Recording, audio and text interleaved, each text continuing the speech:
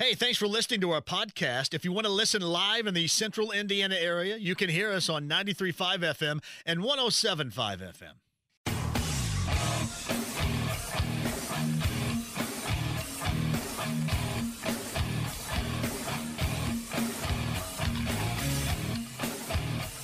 What in the hell do you think you're doing? Hey, John Boy. I'm telling you straight, it's my way or the highway. So anybody who wants to walk, do it now. Hey, everybody, we're all gonna get laid. And again, it's picked off. It's Darius Leonard. A pick six for the Maniac. Touchdown, I-N-D-Y. Yes, sir. Oh, the Dickens! Double time! Miles Turner. Yeah! John, I have never been better to be on the air with you here in Indianapolis, a place where so many of my dreams have come true. The Ride with JMV on 93.5 and 107.5. The Fan. Hey, welcome in, and we're live in Avon today off of US 36. This is our Buffalo Wild Wings Blue Monday in gear. And for the first time, we are in Avon again, US 36. I'd love to see you out here. And I know that because we go all the way back to Thursday, the last time the Colts played, normally these events are right after a Sunday game. But we still have a lot to talk about. In fact, you could probably dig deep and talk endlessly about that game, mostly for the negative, with the exception of that was a win on Thursday night in Denver. But we certainly will hit that. No doubt about it.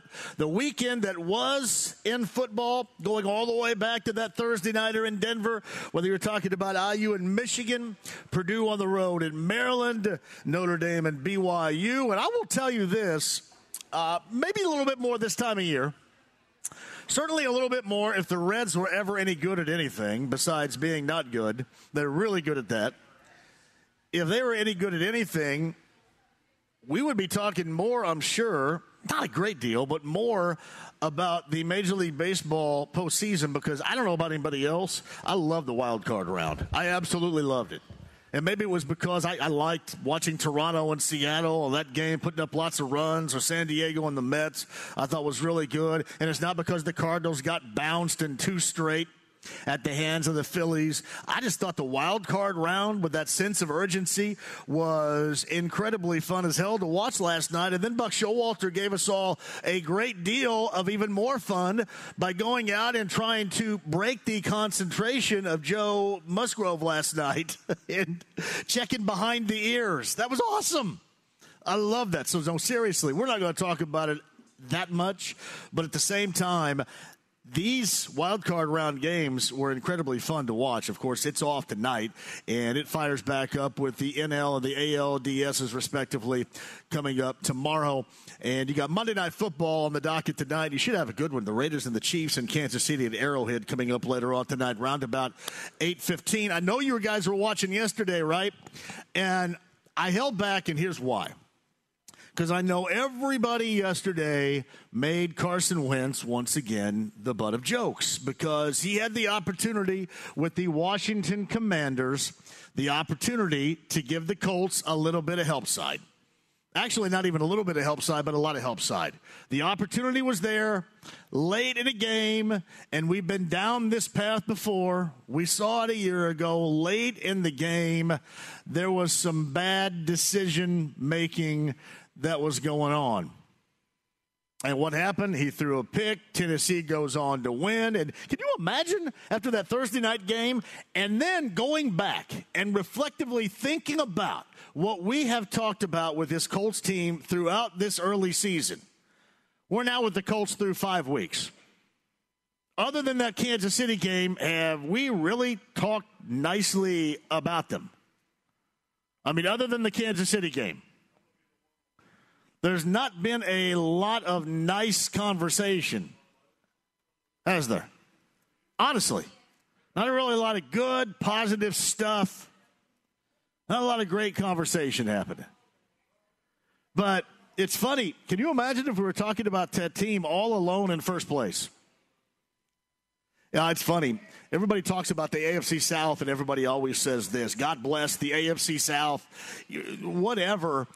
it is most of the time a discombobulated mess, but much like that game on Thursday night, it's an interesting discombobulated mess. I'll go back to Thursday for a moment. Listen, it was boring. It was tough to watch. Ooh, that looks really good, Cam. Thank you very much. I'll explain what looks really good in just a second, unless you're already watching inside the lounge via YouTube Live. The camera looks outstanding, and we're back with you, by the way. I'll explain all the ways, all the devices in which you can fire up to get us in a second. But you go back to that game on Thursday night again, and while it was tough to watch, to me, I started laughing about it, and I thought, man, we're watching something that doesn't happen too often.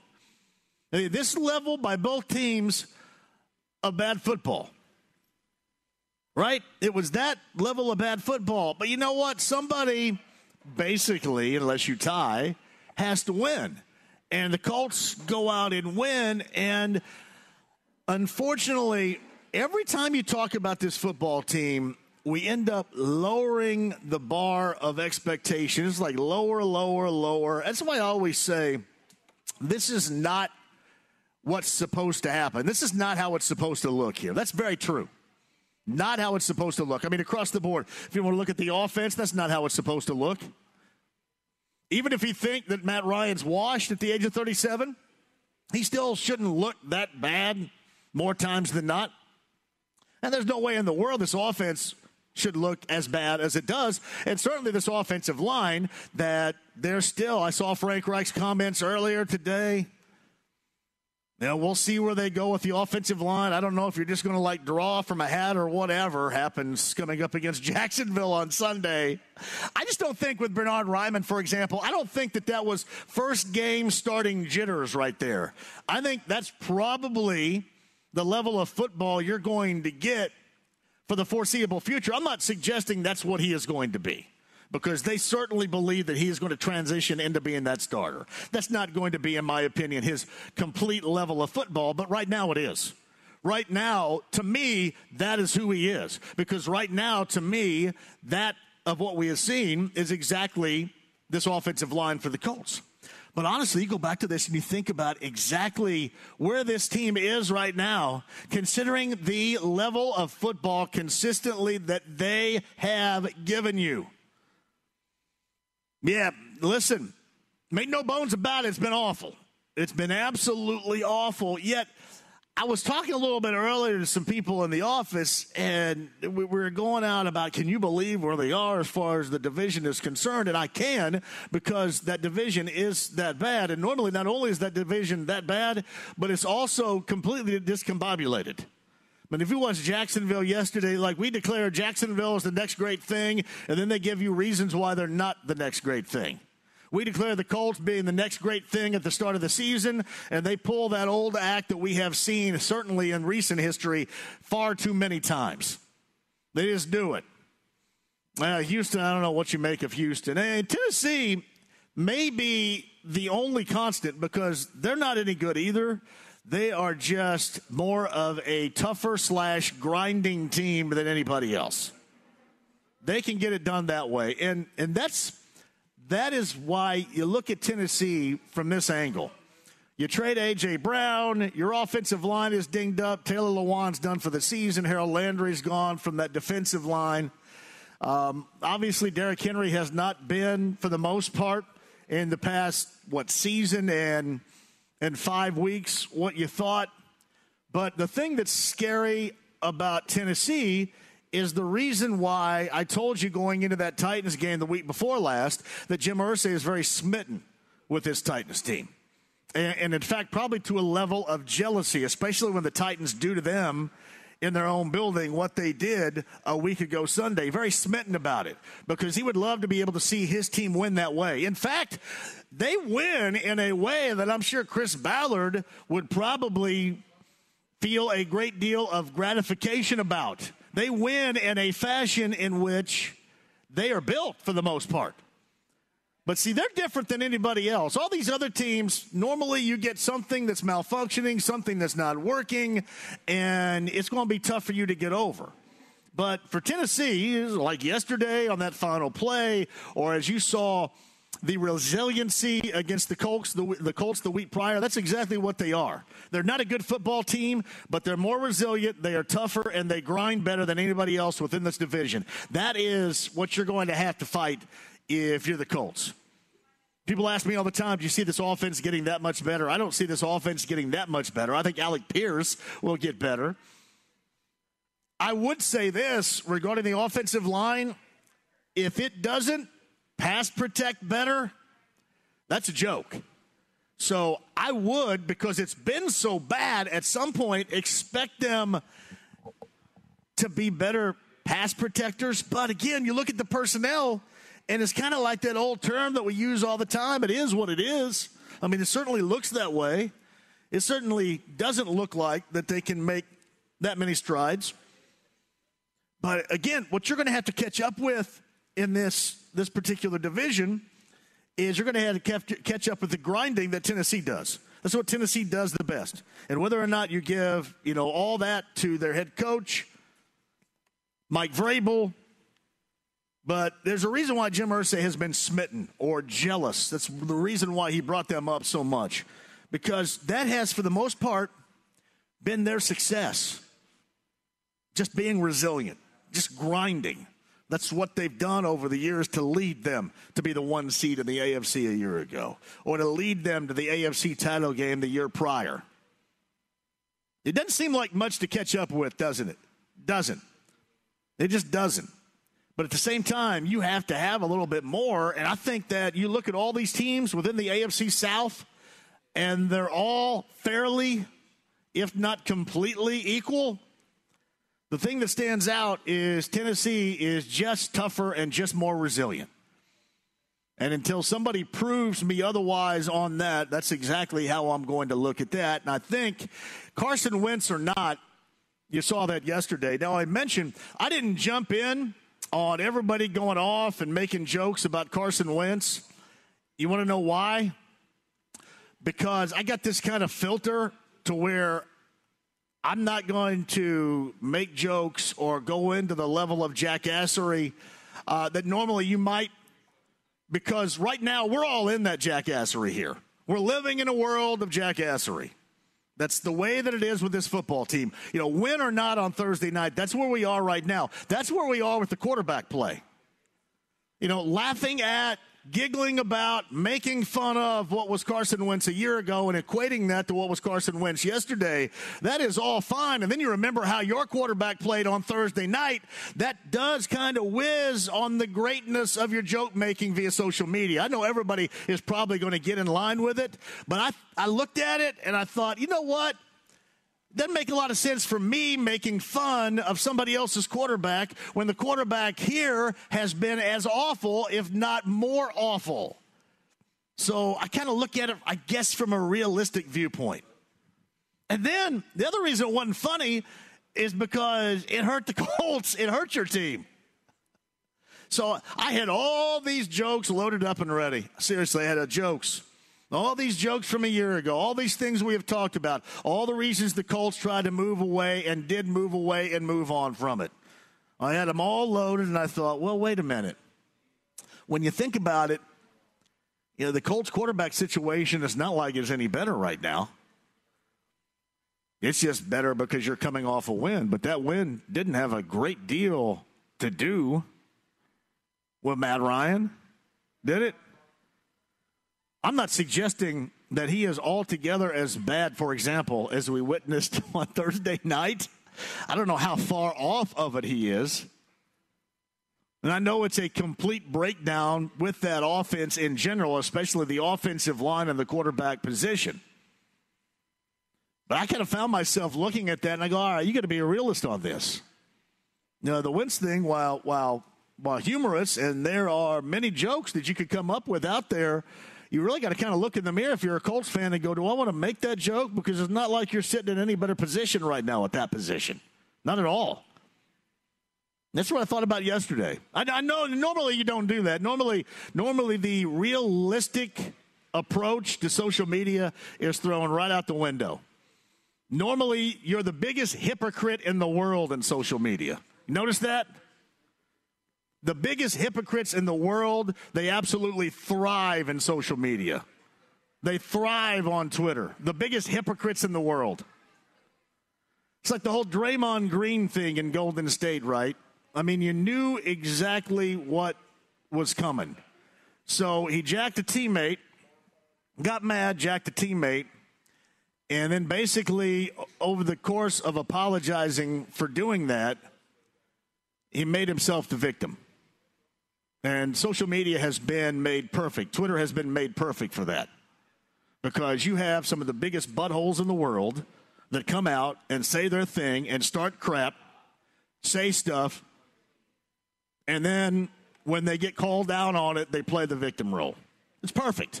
It is perfect for the buttholes. It is.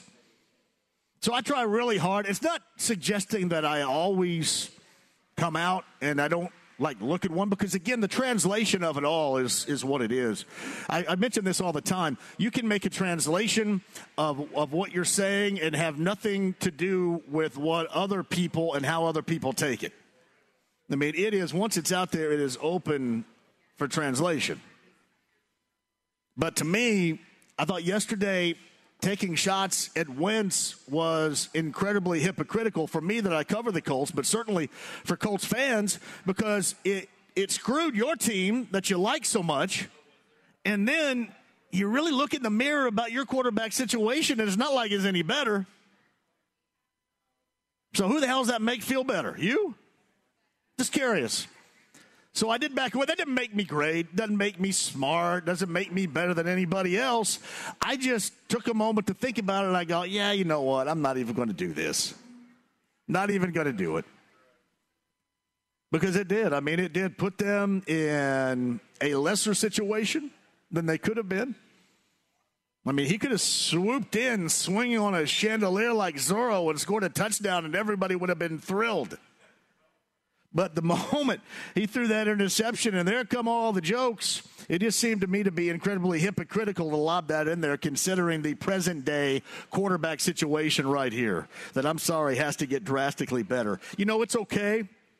You can continue, because the reality of it is that's where the AFC South is. You can, and I'm assuming most will, continue to lower the bar. But at some point, you're going to get up against a team that has a much higher level bar, and you're going to have no chance. And that's when I say all the time, this is not how it's supposed to look.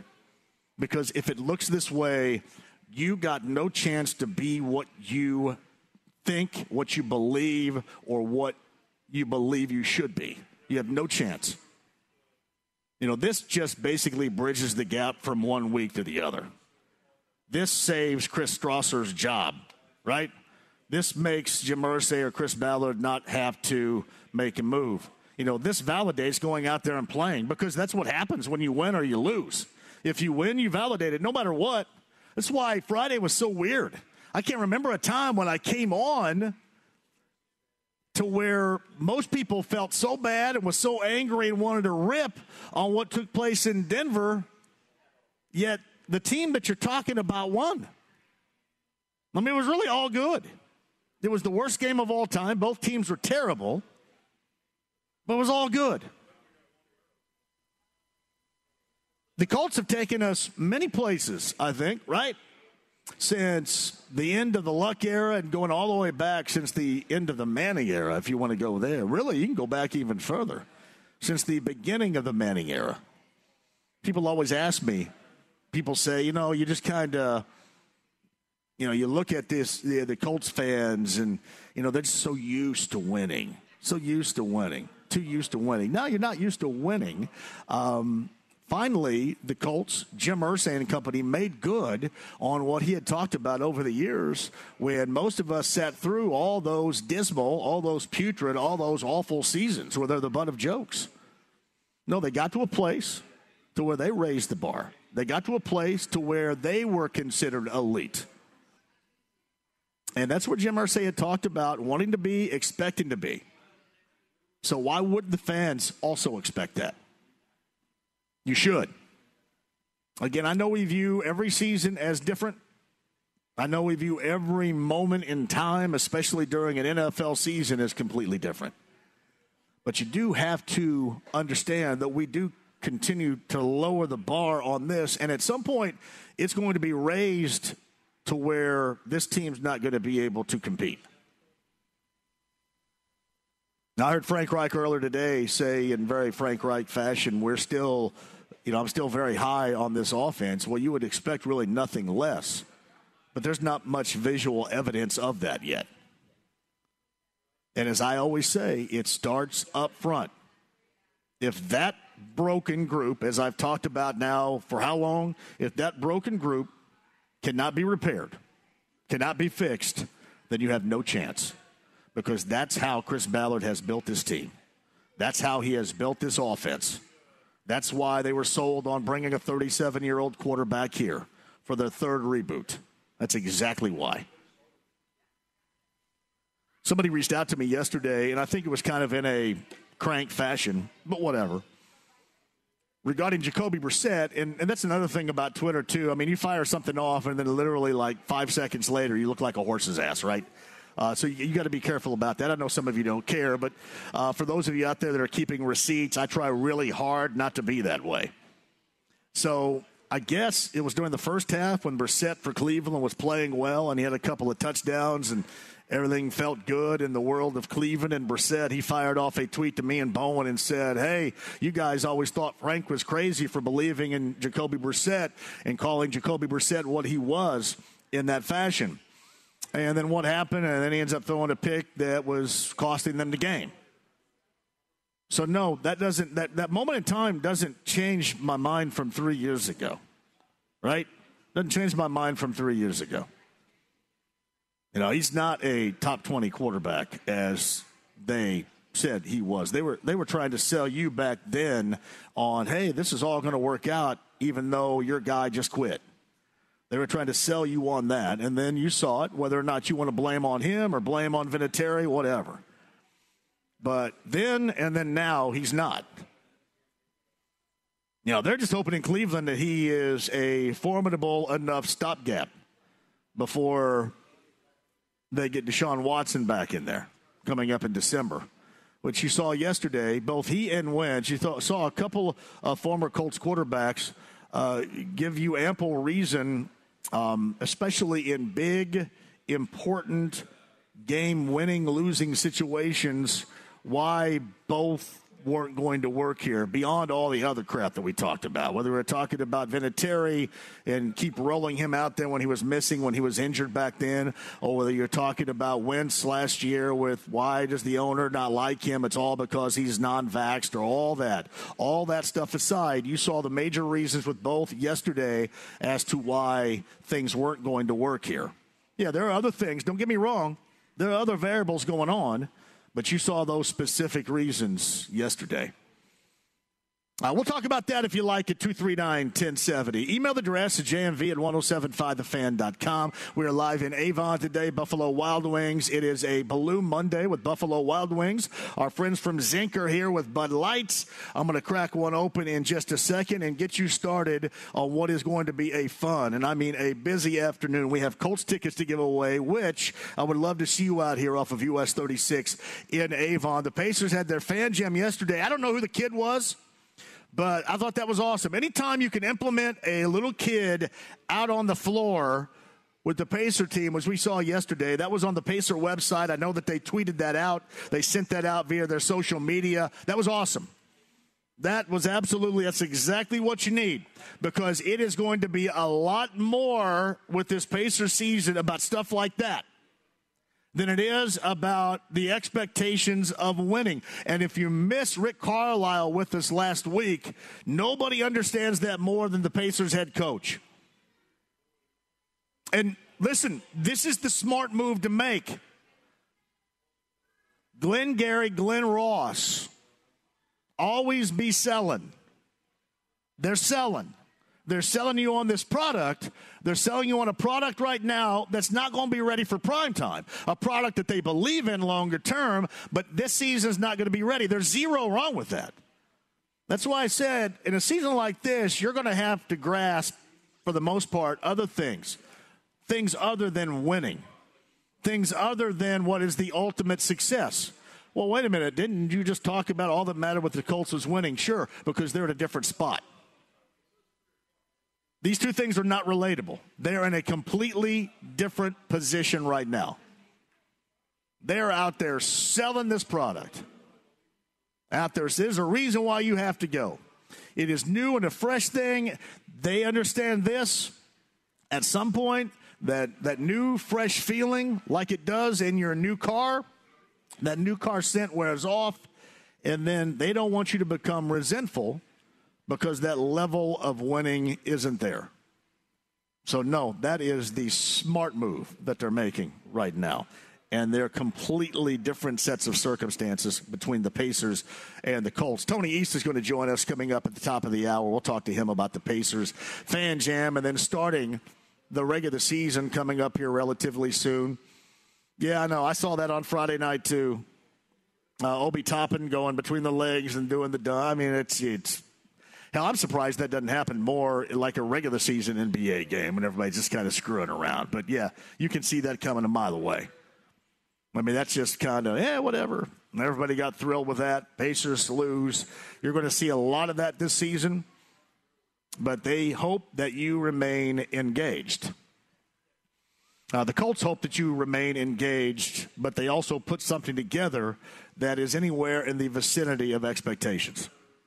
We got that and more for you, too. I mentioned IU, Purdue, Notre Dame, the college football weekend, Texas A&M's final call with an opportunity to win, and Jimbo Fisher came up with that on Saturday evening. We will talk about that. I have absolutely loved the MLB wild card. I hope that both the division series are as good as the wild card games. And I know that the wild card games in a couple of circumstances were 2-zip and done.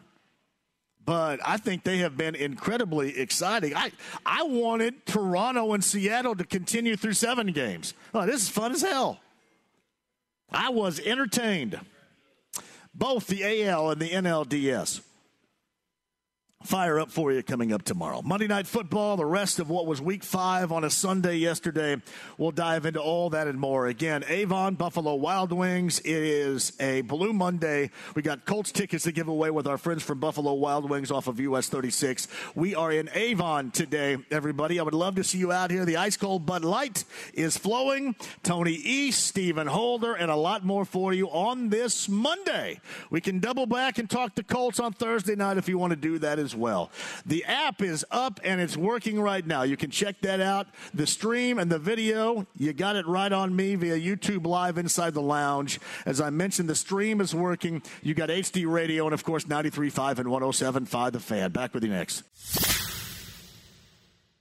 The Ride with JMV. Down the boys, Prince. 93.5 and 107.5 The Fan.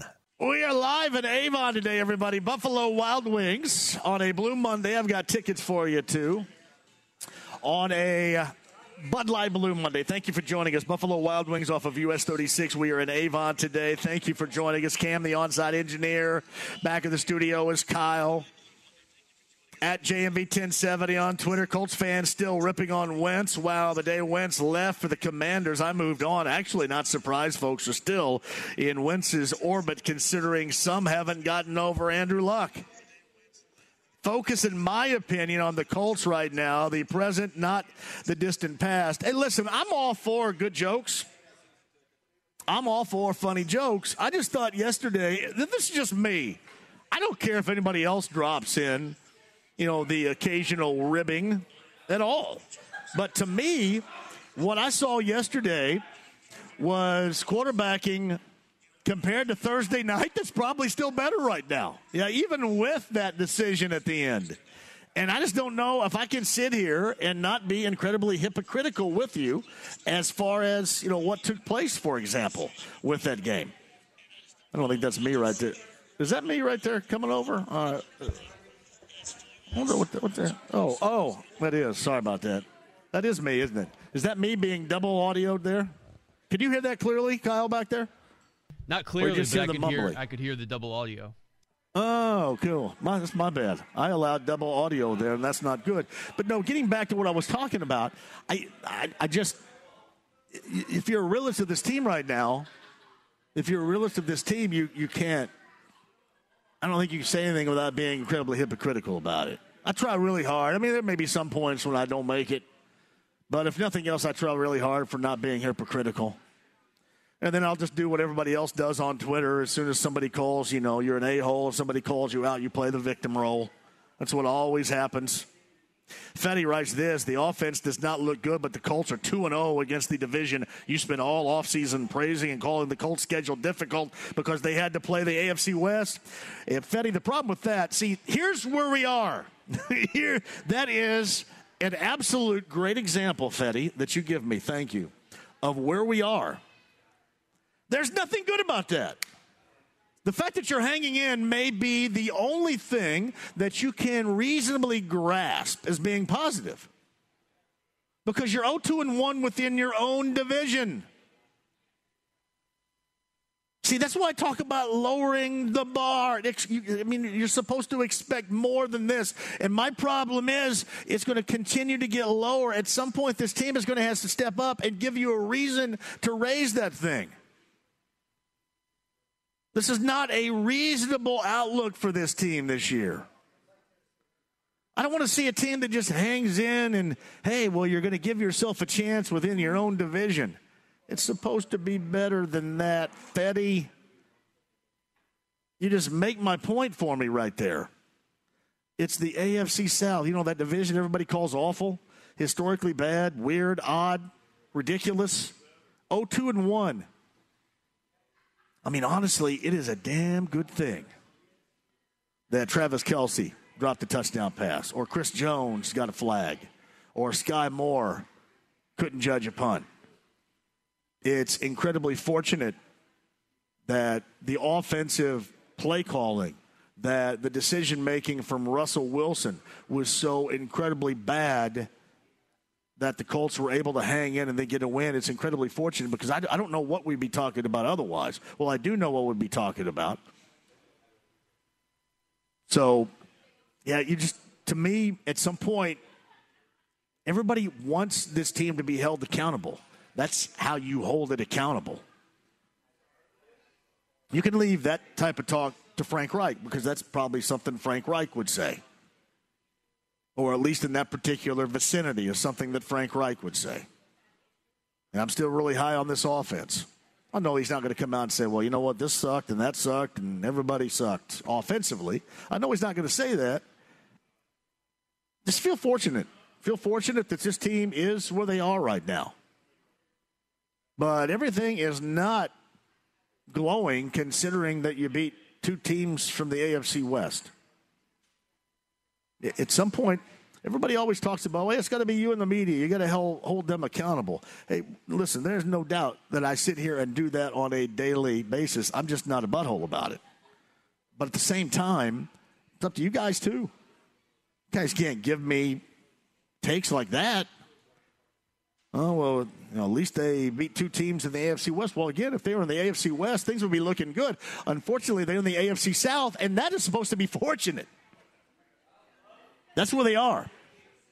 So that's what I talk about with the lowering of the bar. Hey, as an end result, if you lower it all the way to the floor and they end up winning the division and hosting a playoff game, then so be it. We'll consider that when and if that happens. But the only thing you have to consider right now is what we have seen. And they're very fortunate to be where we are presently seeing them. Not just within their own division, but within the AFC in general. That's just tough. That's a tough call right there. JMV, everyone in our division has won a game within our division other than the Colts. It's a tough one, man. That's a tough one to make. I know that you get thrilled, and I know you take a shot at me because I talked up the AFC West. The AFC West is still pretty good. I'll go back. If you want to talk about something that's good, I mean really good, that Kansas City game was. I take nothing away, even with the mistakes. Those three mistakes that I had mentioned. But even with those mistakes, the defense played very well against Patrick Mahomes. In fact, the defense played well the other night. You know, the one thing we talked about on Friday, all this, the Chris Ballard mystique that has been described And I had been as disappointed as anybody, for example, with Yannick Ngakwe's play or, the offensive line or at times the defensive line. But I will also tell you this. You saw a chief reason why Stephon Gilmore was brought in here in the offseason, because he made a difference in a winning moment for the Colts. That is exactly why you acquired him. That's why you brought him in. And I know Russell Wilson was throwing it basically to everybody but his guys, and I know that they could have ran it and salted away the game. They could have done like 3 or 4 different things that would have brought them a win, but they didn't. They challenged him, and he went out and made a play. That's why you bring him in. That, if you want to talk about positives, is what you can talk about. He did exactly for the Colts why they brought him in, what they expected. Now it's time for others to do that too. And nothing is as large with that in mind as this offensive line. No matter what you have to do. If, Ryan Kelly is injured, we'll find out a little bit more, I'm sure, on Wednesday. Frank Reich didn't talk about injuries today. Normally that is a Wednesday and a Friday deal that we find out more informationally. But if Ryan Kelly's injured, honestly, Danny Pinter looks, at least in the short term, at least on Thursday, looked like a better option at center. By whatever means necessary. People always say that Chris Ballard has no problem with drafting a guy high and then playing somebody else that's played better. Now is the time with this offensive line to start making those decisions, because some guys out there aren't playing to the level in which they get paid. Unfortunately for this team, I don't know how you're going to make some of these decisions and change. At some point, the guys that are getting paid, the guys that you expected to play at that level, are going to have to play at that level because they don't have enough depth to bring somebody in. I mean, we've seen enough for Matthew Pryor at left tackle. But, heck, Matthew Pryor was better than Bernard Ryman his first start at left tackle. That is an absolute disaster. And then you go Pryor to the right side, and he was an absolute disaster over there too. I don't know how you can play him anymore. At the same time, I don't know how you have any choice. That part is messed up, and they're going to have to figure that out because they're the cooks in that particular kitchen right there. They've got the spoiled batch. You got to figure that one out. And the rest of this team cannot, as I've talked about, raise the bar, cannot get better, cannot be better consistently without that group playing at a much, much higher level. It just can't happen. It's my expectation. You can't lower the bar on that one because when you do, you get, as a result, what we have seen. All right, quick break, and we'll come back. Tony East at the top of the hour. We'll talk a little bit of Pacers, rest of the NBA for you as well. Stephen Holder of ESPN.com is going to join us coming up at the 5 o'clock hour. The Avon Buffalo Wild Wings on a Blue Monday. I've got tickets to give away. We have an autographed helmet over there we shall give away. And we are also enjoying, if you can tell, via YouTube Live right now, inside the lounge. Get there, by the way. Ice cold Bud Light for you. It was a weird weekend yesterday. Somebody had asked me, I think it was J-Law. Somebody had said yesterday, hey, enjoy your day off. And I counted this up, Kyle. I had gone on the air. I'd been on the air for 61 consecutive days up until yesterday. I broke my streak at 61 yesterday, 61 consecutive days when it comes to, doing this weekly show and then doing Saturday night. And then once the Colts season started, doing the Colts pregame huddle and stuff, 61 straight days of that. That ended yesterday. Hi, Nan. 61 straight days. Incredible run. You going to give me a medal? Do I get a trophy, Kyle? You guys got a trophy for me back there? I was going to say, what did you end up doing then? Had no idea what to do with all your time. I went and played basketball yesterday morning, which was ill-advised, and re-injured my foot, and I really didn't do anything. I just went out there, pop, crack, done. I can't walk now. So that was really stupid. And then I went out, and I sawed down some limbs on some trees in my backyard. And a couple of different times I passed out. I sleep, I can't sleep in the afternoon for nothing, right? For nothing. So what I do is normally I'll fall asleep in the chair in the living room in 5 to 10 minute increments, and then wake back up and then fall back asleep and then wake back up. I can't, if I work the night shift, if I work third shift, I don't know what I would do in the afternoon. I can't sleep in the afternoon for nothing. I mean, nothing. So watched some football. I watched the Bears, Vikings yesterday. Watched my fantasy team go down. You know, ever since I talked junk about my fantasy team, I'm going to end up being 0-2. I'm going to get beat this week by Nick. Nick is so savvy and so smart that he had a couple of dudes that didn't play and they were injured and he didn't sub them out. So I'm going to get beat by a guy like that. How about that? Is that not the ultimate karma? I'm going to get beat. I'm going to get tagged with an L by a guy that forgot to take injured guys out of his lineup. That's like the ultimate, is it not?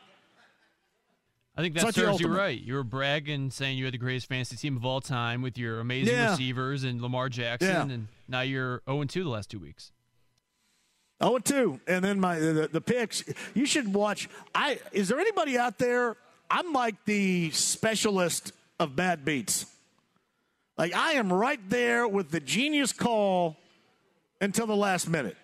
I'm right there with the genius call until the Vikings go for 2 and Justin Jefferson goes into the end zone. I mean, I'm a genius up until that point. I'm honestly, if the games would end with like 3 minutes to go, I'd be incredible at making picks.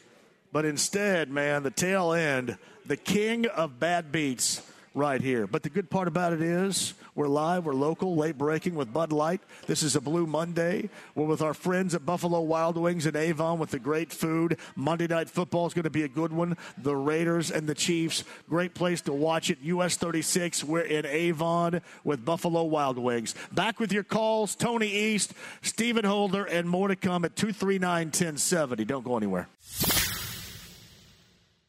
The Ride with JMV. This will be the high point of my day. It's all downhill from here. 93.5 and 107.5. The Fan. Welcome back. We're in Avon today at Buffalo Wild Wings. We got stuff to give away. Look at, he's just got on my JMV Takeover shirt. I love the JMV Takeover shirt. By the way, you can grab that, theshopindy.com, to benefit Teachers Treasures. They are out there, and they're actually in here right now. You can get it to benefit Teachers Treasures, the JMV Takeover T-shirts, theshopindy.com, search bar, JMV Takeover, boom, there you go, the benefits to our friends at Teachers Treasures. I did want to bring this up, and I know that we're talking about where I grew up, but they are mourning the passing of a 16-year-old football multi-sport player around Eastern Green. It happened on, I want to say, late Saturday night or Sunday morning, a one-car accident off of State Road 45 and really probably 3-4 miles where my mom lives and where I grew up. And I know that we get a lot of people listening down there. A lot of people tune in, want to hear some sports talk, and they do to the show. And I just wanted to send out our thoughts, our condolences, our love, especially for me. I didn't know the family, but you don't have to know the family. It hurts. I mean, it hurts. And it certainly, situations like that are magnified when in the moment you have kids of a similar age. And that's a really tough set of circumstances they're going through down there right now. And I just wanted to send all of our love, all of us collectively, down to where I grew up in Eastern Greene County, in and around Owensburg, Little Cincinnati, Salisbury, Hendricksville, that area, because I know that everybody in and around Eastern, and especially that's one thing that it's very, very competitive, but closely knit. Certainly in situations like this, and everybody in Greene County, because of what took place. That one car accident that claimed the life of a 16-year-old Eastern Greene multi-sport athlete, and I know that everybody's struggling with that right now. And I just want to send out our thoughts, condolences, and we're thinking about you up here, everybody, down in GC. All right, Stephen Holder's going to join us of ESPN.com coming up in the 5 o'clock hour. on the Andy Moore Automotive Group hotline right now. We got a lot of things to figure out. I thought we had a bit of a time and a moment here to talk some Pacers, considering they're still in the preseason and, really what to expect this year. One of the great guys to bring on to talk about not just the expectations, but the analytics and more, the nuts and bolts of the roster. Tony East of Forbes and WTHR.com is with us right now. Hey, Tony, I mentioned this a little bit earlier last hour, that the fan fest like yesterday when they brought that little kid out there and he ran around and scored a layup and everybody embraced him, those are the types of moments that you're going to probably have to embrace with this Pacer team this year, because it's for the most part not going to be the wins. People say, well, wait a minute, when in terms of the culture, I talk about how it's just the wins that matter. They're in two different positions of expectations right now. And I thought yesterday was awesome to watch. And those are those moments, I think, more so than anything else, that are going to be the embraceable moments for this team moving forward through this season. Would you agree? Yeah, they're going to need a lot of moments like that because, they even said it. The difference in comparison from the Pacers to the Colts is the expectations. So the wins are not as important for one team than they are from the other. Rick Carlisle called it a new era of Pacers basketball on media day, and I asked him straight up, what would be a successful season for you? And he said, it'll be about the eye test. It won't be about the wins. It'll be about seeing those players improve every day and every week and every month and throughout the season. That's how the Pacers will assess their growth this year is in those moments. And those moments will not necessarily lead to wins, so they're going to have a lot of those feel-good stories like what we saw with Jackson at Fan Jam yesterday. And that Fan Jam was fun. They have a more athletic team. So there were a ton of dunks and a ton of moments like that. But they're going to need to find a lot of those this year. Yeah, no doubt. So what you saw, and Tony East joins us, in that first preseason game is they took advantage of a team that is trying to tank. And, I know that they don't like to hear the word tank around here, but we all know the reason why these teams are where they are, whether we're talking about the Pacers or where Charlotte is going to be, where Utah's positioned itself, or San Antonio. These teams are looking for more than likely a very high-pick situation, again, for very good reasons, coming up in that June NBA draft. In this particular race, who do you think starts out the season in the best position? You got to think San Antonio is leading the way for the tank race. Their roster is a ton of young dudes and guys who are really unproven. They traded away DeJounte Murray this summer, and most sports books say, hey, this team's going to be the worst. But really, the race to the bottom this year, and we just saw Scoot Henderson versus Victor Wembanyama last week to see why there's going to be this race to the bottom, unlike any season maybe we've ever seen before. After the Spurs, most sports books say, Orlando, Indiana, Utah, Houston, they're all really close on how low they can get. And the way that the lottery works now for the NBA is the bottom three records all have the same odds at the top pick. So it's not necessarily about being just the worst. It's really that bottom three that's the sweet spot to be, because you're getting the same benefit as if you were the worst. So, yeah, it looks like the Spurs will probably be the worst, and as Greg Popovich continues to develop that team. But the Pacers right in the mix for, one of those next couple spots near the bottom of the standings. And this year more than ever, as they do shift into that new era, and they've talked about this being, a longer 2-3 year project to ascend back to being a contender in this league with Wembanyama and Henderson floating out there. I mean, it makes all the sense in the world for them to maybe end up in one of those spots, even if it will be painful at times. I said this a little bit earlier, too, and Tony East joins us, that the Pacers collectively now are, I gave a example of Glenn Ross, you're always be selling. They are really, they're selling it while not saying tank, but I had Rick Carlisle on Tuesday, and you could tell everybody starts out incredibly jovial. But this is a longer-term thing where at some point the new, fresh feeling are going to wear off, and that's really going to be the time to tell how many Pacer fans actually hang in for this season, because you can have moments like you did against Charlotte or moments like you did against the Knicks, for example, two really good examples of how this may end up looking this season. Do you think this fan base, they say it right now, do you think they're in this thing for the longer haul? I think that they can be for 1 year maybe, but the thing is that I think a lot of people skip over in those things is they haven't made the playoffs since 2019, right? They played there in the bubble, and they got swept that year even, right? So it's been a long time since they've had playoff success. And then the Dave Bjorkgren season, they lose in the play-in. The following year, they don't make it. So, yeah, it was time to transition to the next era. That was the right decision. But they're not really starting from zero. They're starting from 2 years removed already from that success, right? So some fans might already feel like it's been a while. Like when you talk about the Oklahoma City Thunder, you know, they look like this team going through this long project with all these young players, and they have a million draft picks. Oklahoma City played a playoff game more recently than the Pacers, right? They played a game 6 in the bubble 2 years ago. So that's where I think the rubber's going to meet the road. Is I think this year specifically, where Matherin's this high pick that the franchise has never seen, and they're clearly transitioning. I think fans can stomach that and understand that, you know, what the reality is of the NBA and the Pacers situation. But I don't know how much beyond that they'll get the graces of this being a long project, even if it might make more sense for it to be something that takes 2 or 3 years rather than just 1 or 2. Tony East of Forbes and WTHR.com writes regarding the NBA and the Pacers on the Andy Moore Automotive Group hotline. So how close do you think the Pacers were in dealing Miles to the Lakers? It seemed like with Shams had that report about a week and a half ago, and you know all the conversation that was going on, there's really like one portion of this possible deal that the Pacers are looking for, that they want, that the Lakers are unwilling to part with, and that's a first round or another one. Do you think at some point this season that ends up happening, especially if the Lakers are what I guess everybody in Southern California expects them to be on a year in and year out basis?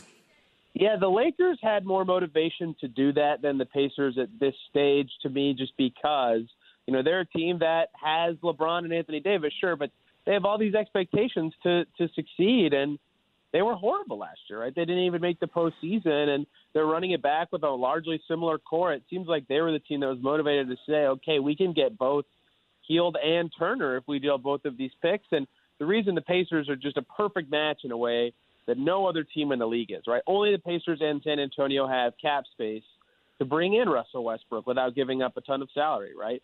And only the Pacers have veterans that the Lakers would want in a deal like that. The Spurs don't. So no team in the league has the Pacers' combinations of useful veterans to trade and cap space to make a deal easy.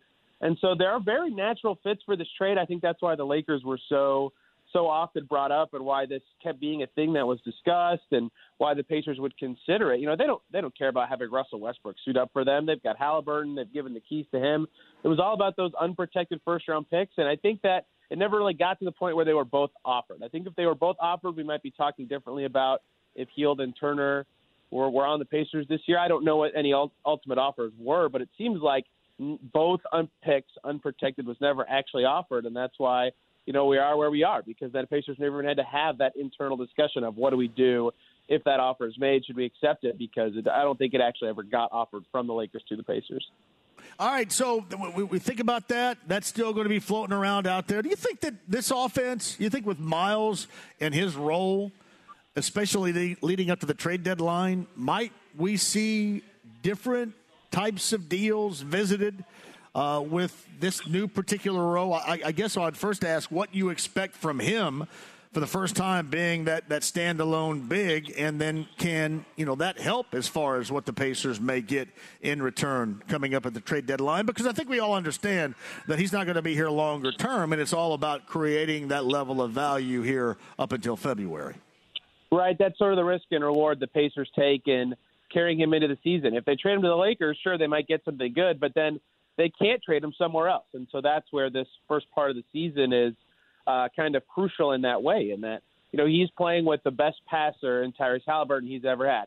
And so he'll have a lot of opportunities, like you mentioned, as that lone center to set some screens and pop into space and make decisions. And in the preseason so far, there's been a lot of, I would say, robotic moments from him where he kind of just swings it around or goes right into a screen without doing anything as creative. And we've seen Miles Turner be more creative than that. But either way, I think the Pacers will have to try to maximize him at times until the February trade deadline comes, even if it does at times hinder the development of some young guys, because that could help maximize the return they could get for him. Because, yes, it's easy to say now, well, if they don't trade him to the Lakers, maybe they get a better deal down the line. But that time will run out eventually. They only have a few more months until the trade deadline this season in February. So I do think they'll have to figure out how to maximize him. I think it's going to be a lot of screen and pop or screen and roll situations with a guy like Halliburton who can get him the ball in advantageous situations, right? We saw Turner have 12 points in the first half against Charlotte, didn't even play in the second half, so could have had a 20-plus point game pretty easily that night. 9 rebounds against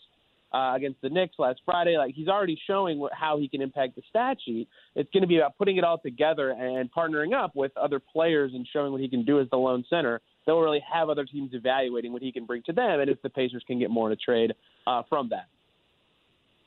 So Tony East joining us on the Andy Moore Automotive Group hotline. When you view Goga, what do you think his standing is, his position is right now with this team? Certainly seems like he's the third center. Heck, when they played Charlotte last Wednesday, James Johnson was the third center. Yeah. The veteran, the 35-year-old, played, and Goga didn't even play in that game. And then last Friday in New York, Goga did play over James Johnson. I mean, his standing is certainly a deep reserve big heading into his fourth season. And, it seems like they've never given him the opportunity to be in the rotation. But at the same time, there hasn't been a point in his career where you could argue he necessarily deserved a spot in the rotation, right? He was always behind both Turner and Sabonis, and now Isaiah Jackson's in the fold. And Isaiah Jackson is the exact type of player the Pacers have talked about for the last 2 years, with that athleticism and the defense and the flexibility he offers when he's out there. So there is a role for Batadze right now. It's going to be Turner and Jackson in the 5 rotation, and right now it's Jalen Smith and Terry Taylor at the 4 spots. And, Goga, if there's an injury, maybe he can get in there and finally show that he's grown and improved. But right now, for the 4th year in a row, he's going to be on the outside looking in, it looks like. Yeah, that's the way that it looks as well. You talk about, this rotation and what you're going to see. Backcourt-wise, what's your viewpoint of what this team has as starters and then rotationally fit in this team's backcourt, Tony?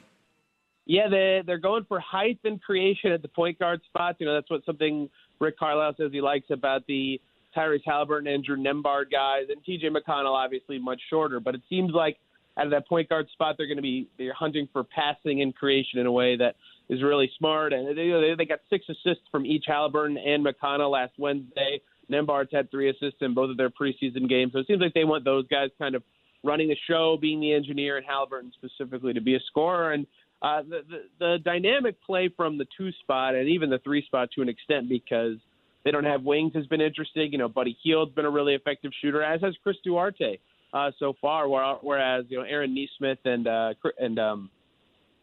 Buddy Hield have shown some off the dribble stuff as well. So they've gotten some varying play from that spot. But that's the rotation they've gone with so far. Unfortunately, Aaron Nesmith already dealing with plantar fascia issue in his foot, so he's going to miss some time there, and they'll have to figure out who to go with at that 2-3 hybrid spot. But they've been getting a lot of perimeter solid play from those guys. That's a really offensive-minded group. Chris Duarte is an all-right defender. Nesmith is an all-right defender, but that's a really 5 offensive-minded guys who give you a ton of points, right? They scored 122 in Charlotte, 114 in New York, and can light it up from deep and create and really put pressure on the rim. But on the defensive end, that's where that group has struggled. Tyrese Halliburton couldn't keep Jalen Brunson in front of him in New York. R.J. Barrett was killing him. So it's a really dynamic group that can fill up the scoreboard, but can't really stop anybody at this time, and they're going to have to figure out how to mesh those things together. Yeah, so Tony East with us. Jalen Smith, we saw him raise the bar when he was brought in. No doubt about that. Is he going to continue to do that? Or what's your expectation for his growth within this team? Yeah, that's the burning question for him, right? And it was rare to see that happen like that, where a guy gets a bigger role with a new team and just completely turns it around, right? Sometimes that can be overwhelming for guys, and it was from everywhere, right? He looked more mobile. His defense looked surprising. He was doing well on the glass, and the standout skill was the three-point shot, right? It ended up at about 38% with the Pacers last year. But the reason for concern, the reason people were really interested in how he could perform this year is, in his first 15 or so games with the Pacers last year, was on fire from 3, 45, 46% almost. And then his next group of games, next 15 or so games, that was down to about 30%, right? So a lot of the question is, who is Jalen Smith? Where is his development? Is he actually a really reliable shooter? Is he that mobile all the time? Can he be this offensive force that can play the 4 and the 5? And Rick Carlisle seems to think he can play both positions because they're starting him at the 4 this year. He's on the perimeter a little more, and so they're kind of betting on him having growth in every area of the game. As that shooter, as a more mobile big that can kind of be a 4-5, put the ball on the floor a few times and make some plays. He's had some nice moments on the interior, even with Miles. They've had some nice passes to each other from the elbow to the block, a little more old school, honestly, with that spacing in a way that's been successful. And they're saying, hey, Jalen Smith, your nickname is Sticks and you're skinnier and you've got these glasses. Go guard Julius Randle, who's a bowling ball on the court, right? That's going to be a tough matchup for him. I think he struggled with that a little bit last Friday. He'll get another chance at Randle when the Knicks are in town this Wednesday. So I think that's where his big development's going to be. Is we've seen the mobility. We've seen that he can kind of space out a little bit on both ends. Can he kind of be more burlesque? Can he hang with these stronger forwards who are going to run through the Pacers and have when they haven't had Sabonis out there in recent seasons? That's where I think they're hoping he can develop and be more than just kind of a stretch five. If he can be a dynamic player who can defend and put the ball on the floor, that's the growth I think they're hoping to see from him and why they're putting him at the four and putting him in these difficult matchups, because Rick Carlisle seems to think he could be that guy, but he's going to have to show it this year because last year was such a small sample of games. Rick was on the show with me last week, and he seems down with this approach. And I'll be honest with you, I don't know how you felt. I was somewhat surprised that he was down with this particular approach. But, listen, at least as of last Tuesday, he sold me. Are you surprised that he's cool with the direction this thing is going, being a part of a rebuild? Yes and no. So the things Rick Carlisle likes in coaching is like the teaching aspect of it.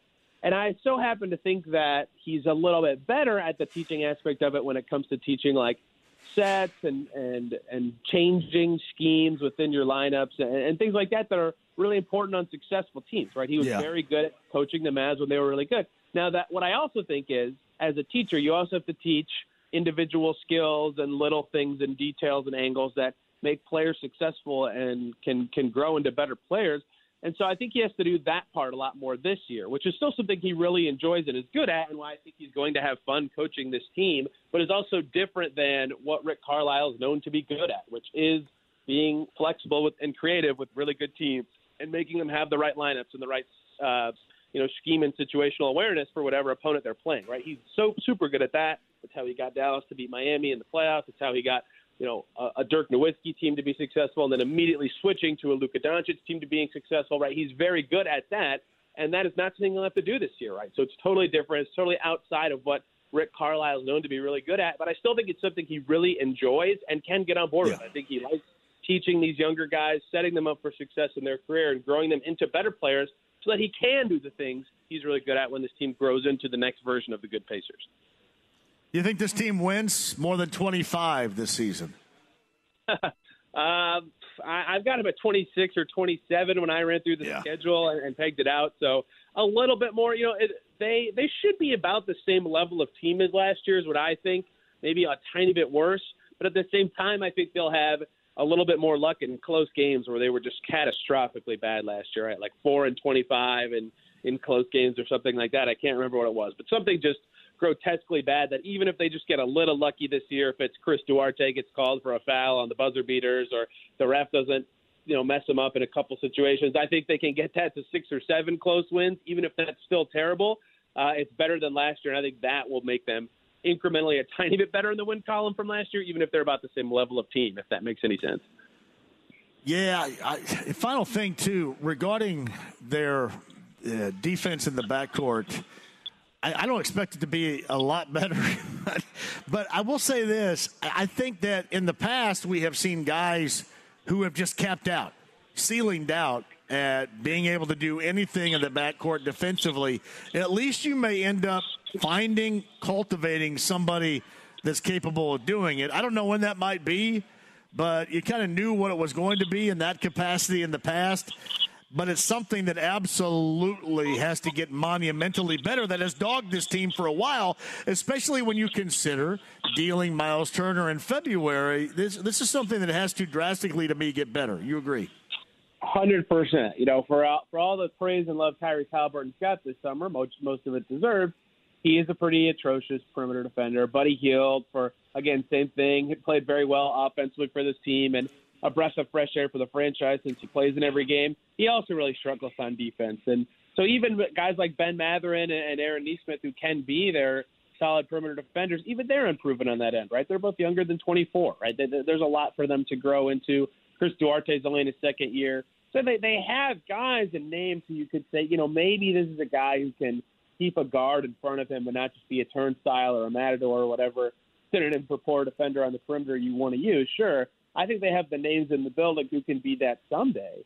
But right now, I think they project to be pretty terrible in that skill again, right? It doesn't just happen overnight where you become better on that end. And, yeah, there is something to defense that's just buying in and locking in. And you saw that in Charlotte. They were all on a string, and they kept LaMelo Ball and some of those ball handlers in Charlotte in front all night. And then 2 nights later, it was just completely woeful and miserable. And I think that's where young players struggle, with that consistency, with that buy-in, and making sure it's a team defense concept where once one guy gets beat, the rest of the perimeter defense just falls apart. And so as they have all these guys who can maybe lock in individually, they're not very good team defenders. And that's where I think this group has to grow as a unit, keeping guys in front, sliding on a string and all that kind of stuff. And they haven't shown they can do that yet. They have other opportunities to grow, and I think they'll get better at it, especially Mathurin and Nesmith. But right now they really struggle with that, and I think that's going to be a big issue for this team this year. You think that was that a Dan Burke thing, or was that just a personnel thing? Oh, yeah.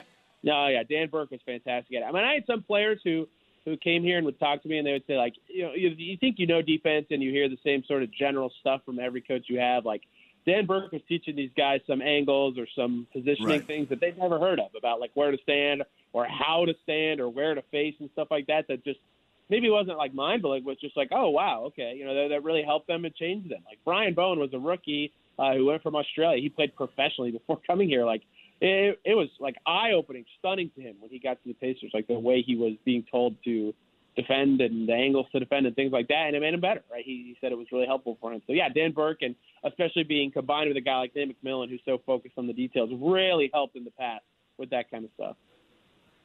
All right, Tony East, glad to have him back here. Getting ready to start a Pacer season where the wins will be something that probably will be few and far between. You just hope to be entertained for a while, and I know the Pacers hope that the fan base can remain engaged. What do you think about what they're trying to do as well with the whole Bally Sports streaming situation that was such a disaster last year? Right. It's going to be wins and lessons this year, JMV, not wins and losses. That's how the Pacers will grow. Bally Sports, yeah, the service is there, which is good, I guess, for cord cutters, right? Bally Sports Plus is now there. It's an option if you need it. The basic analogy I've kind of boiled it down to is like a crappy option is better than no option, sure, but that still might be a crappy option. I get why fans are wincing at $20 a month for another streaming app that they have to add and manage, especially when League Pass for the entire NBA is less than $20 a month for the season. But you can't watch the Pacers if you live locally on League Pass. They're the only team that will be blacked out in your market. So I suppose an option is better than not having an option. And the Bally guys, the Bally announcing crew does a wonderful job. They were doing their in-studio thing today. Got to see Jeremiah Johnson and Chris Tenary in their suits, so I know they're getting prepped up for the season. But, for the $20 a month, the hope is that there will be additional content or things beyond the games that make it worth it for the consumer, because that number does seem a little high for just Pacers basketball. Yeah, I mean, honestly, $20 a month for me means it better have consistent nudity. You know what I mean, Tony? So, if not, then I'll probably back away. I know what you mean. It can be a tough sell, especially with a team that outlook win-loss-wise is not great. Hey, but we're glad to have you back. Thanks for hopping on here today, and we'll do it again very soon, Tony. Thank you. You got it. Thanks for having me, JMV. Tony East of Forbes, Tony East of WTHR.com. Tony East covers the NBA and the Pacers. Yeah, see, back in the day, I come from the days of satellite service, right? Back in the early days of satellite, that is the big satellite dish. The big black metal mesh satellite dish. Let me tell you this. You guys think you have greatness right now in being able to watch anything. I know everybody loves it because you're watching on your smartphone and all that crap. I'm sorry. There's still nothing better than that time. That's when TV was the Wild West. You got to watch anything and everything that you wanted, with the exception you had all these different satellites you had to search to find them. And there was not a TV guide out there that says, hey, by the way, American Triple Ecstasy is on S118. There was no TV guide that told you that. The irony to me regarding that is, because I used to have to sneak to watch that, right? And you really had to do that with the sound down, because back in the day, if you had a stereo television, that was to your detriment. but the channel next door was some old gray-haired, gray-bearded dude preaching 24 hours a day. He would preach and smoke cigarettes. He would preach and smoke a cigar. I forget what his name was, but oftentimes I found myself, kind of going back to that because they were so close in proximity to make sure you wouldn't get busted. I can't remember what the guy's name was, but it was on all. Obviously, I know it was taped, but he was basically on all the time, and he kind of looked like this stuff was in the middle of the night. He was very disheveled looking, always smoking, and then always preaching. I think that was on S116, and American Triple Ecstasy's greatness was on S118. And correct me if I'm wrong, Jeremiah, I believe it went from 6 o'clock in the evening until 6 o'clock in the morning. They did not broadcast during the mornings or the afternoons, just to make sure some degenerate like me would find it in the middle of the morning or the afternoon and be watching it all day. True story. Quick break, and we'll come back. So seriously, that was still the Wild West of TV right there. If you went out and purchased one of those, you got everything. And by the way, the best part about it, you watch live sports feeds, and that's what you got. It was the satellite carrier that had, for example, I used to watch a lot of Jazz games back then, and Hot Rod Hundley and Ron Boone were their broadcasters. And when they went to a break, Hot Rod Hundley and Ron Boone would continue their conversation in a very four-letter way. And you got to hear it all. It was awesome. I mean, when Hot Rod Hundley ripped on a production assistant for not having the right video, and it was great stuff. The Wild West was back in the day right there with the satellite dishes. All right, quick break, and we'll come back. We're on a Blue Monday, Buffalo Wild Wings. We are in Avon off of US 36. I've got an autographed Colts helmet to give away, a number of autographs on that. I've got tickets to give away as well. We got great food. Monday night features the Raiders and the Chiefs. And Joe Childers is here, speaking of greatness. Your 14, soon to be 15 Central Indiana CarX locations to serve you. Joe Childers is here, the proud sponsor of the high school football game of the week. Your sectional pairings were yesterday. We'll dive into some of those with Greg Rakestraw coming up on tomorrow's show for high school football. But we'll come back with you at 239-1070. Email address is jmv@1075thefan.com. Inside the Lounge via YouTube Live. Jump on board. I would love to talk with you guys inside the lounge or on the phone. The app is up and working. That's fantastic. The stream, HD radio at 93.5 and 107.5 The Fan. The Ride with JMV. This situation absolutely requires a really futile and stupid gesture be done on somebody's part. We're just the guys to do it. 93.5 and 107.5 The Fan. Welcome to Avon Buffalo Wild Wings, a Blue Monday with our friends from Bud Light as well. Great food. We've got tickets to give away, too. We've got an autographed Colts helmet, multi-autographs on that helmet. We'll give away a little bit later on. We're just now looking for you here off of US 36 at Avon. Nice to be out here in Hendricks County. Love to see you here. Monday Night Football, of course. You've got a matchup in the AFC West between the Raiders and the Chiefs. We were talking about Carson Wentz yesterday and that interception on the final play. And why I held back with the jokes. I had jokes just ready to rock, ready to go, but I held back. Not a lot of people did, and that's okay. Not a lot of people held back. A lot of people went with it. But Ron Rivera, the head coach of the Commanders, was asked today, what's the difference between, where they are compared to the Eagles, to the Cowboys, and to the Giants and the rest of the NFC East? And his answer was quarterback. It's all that he said was quarterback. It's Ron Rivera's answer to that regarding Carson Wentz. And the whole interesting aspect of yesterday is Carson Wentz had a chance to help out his own team and was picked off on that final offensive play of the Commanders, thus ending that opportunity of beating the Titans. And as of right now, had the Titans lost, the Colts would be a standalone in first place, which is absolutely amazing considering how they looked even in a win on Thursday. Absolutely amazing, which leads me to this. JMV at 1075thefan.com. JMV, from what we have seen so far about this Colts team, we can make the projection that they are just not good. Ryan is washed up, and the offensive line is off kilter and out of place. This sustainability to play teams who have a bad day, like Kansas City, or get fortunate in other areas will not last. Granted, Denver is not a good team, and neither is Houston, but the Colts needed an OT win, and their other resulted in a tie. Jags shut them out last time. This Sunday, the Jags should win and bump the Colts down in the conference. This game is so large. That's the one thing Fetty brought up a little bit earlier. Hey, all you've ever done is talk about the greatness of the AFC West, and look at it. 2 wins against the AFC West for the Colts.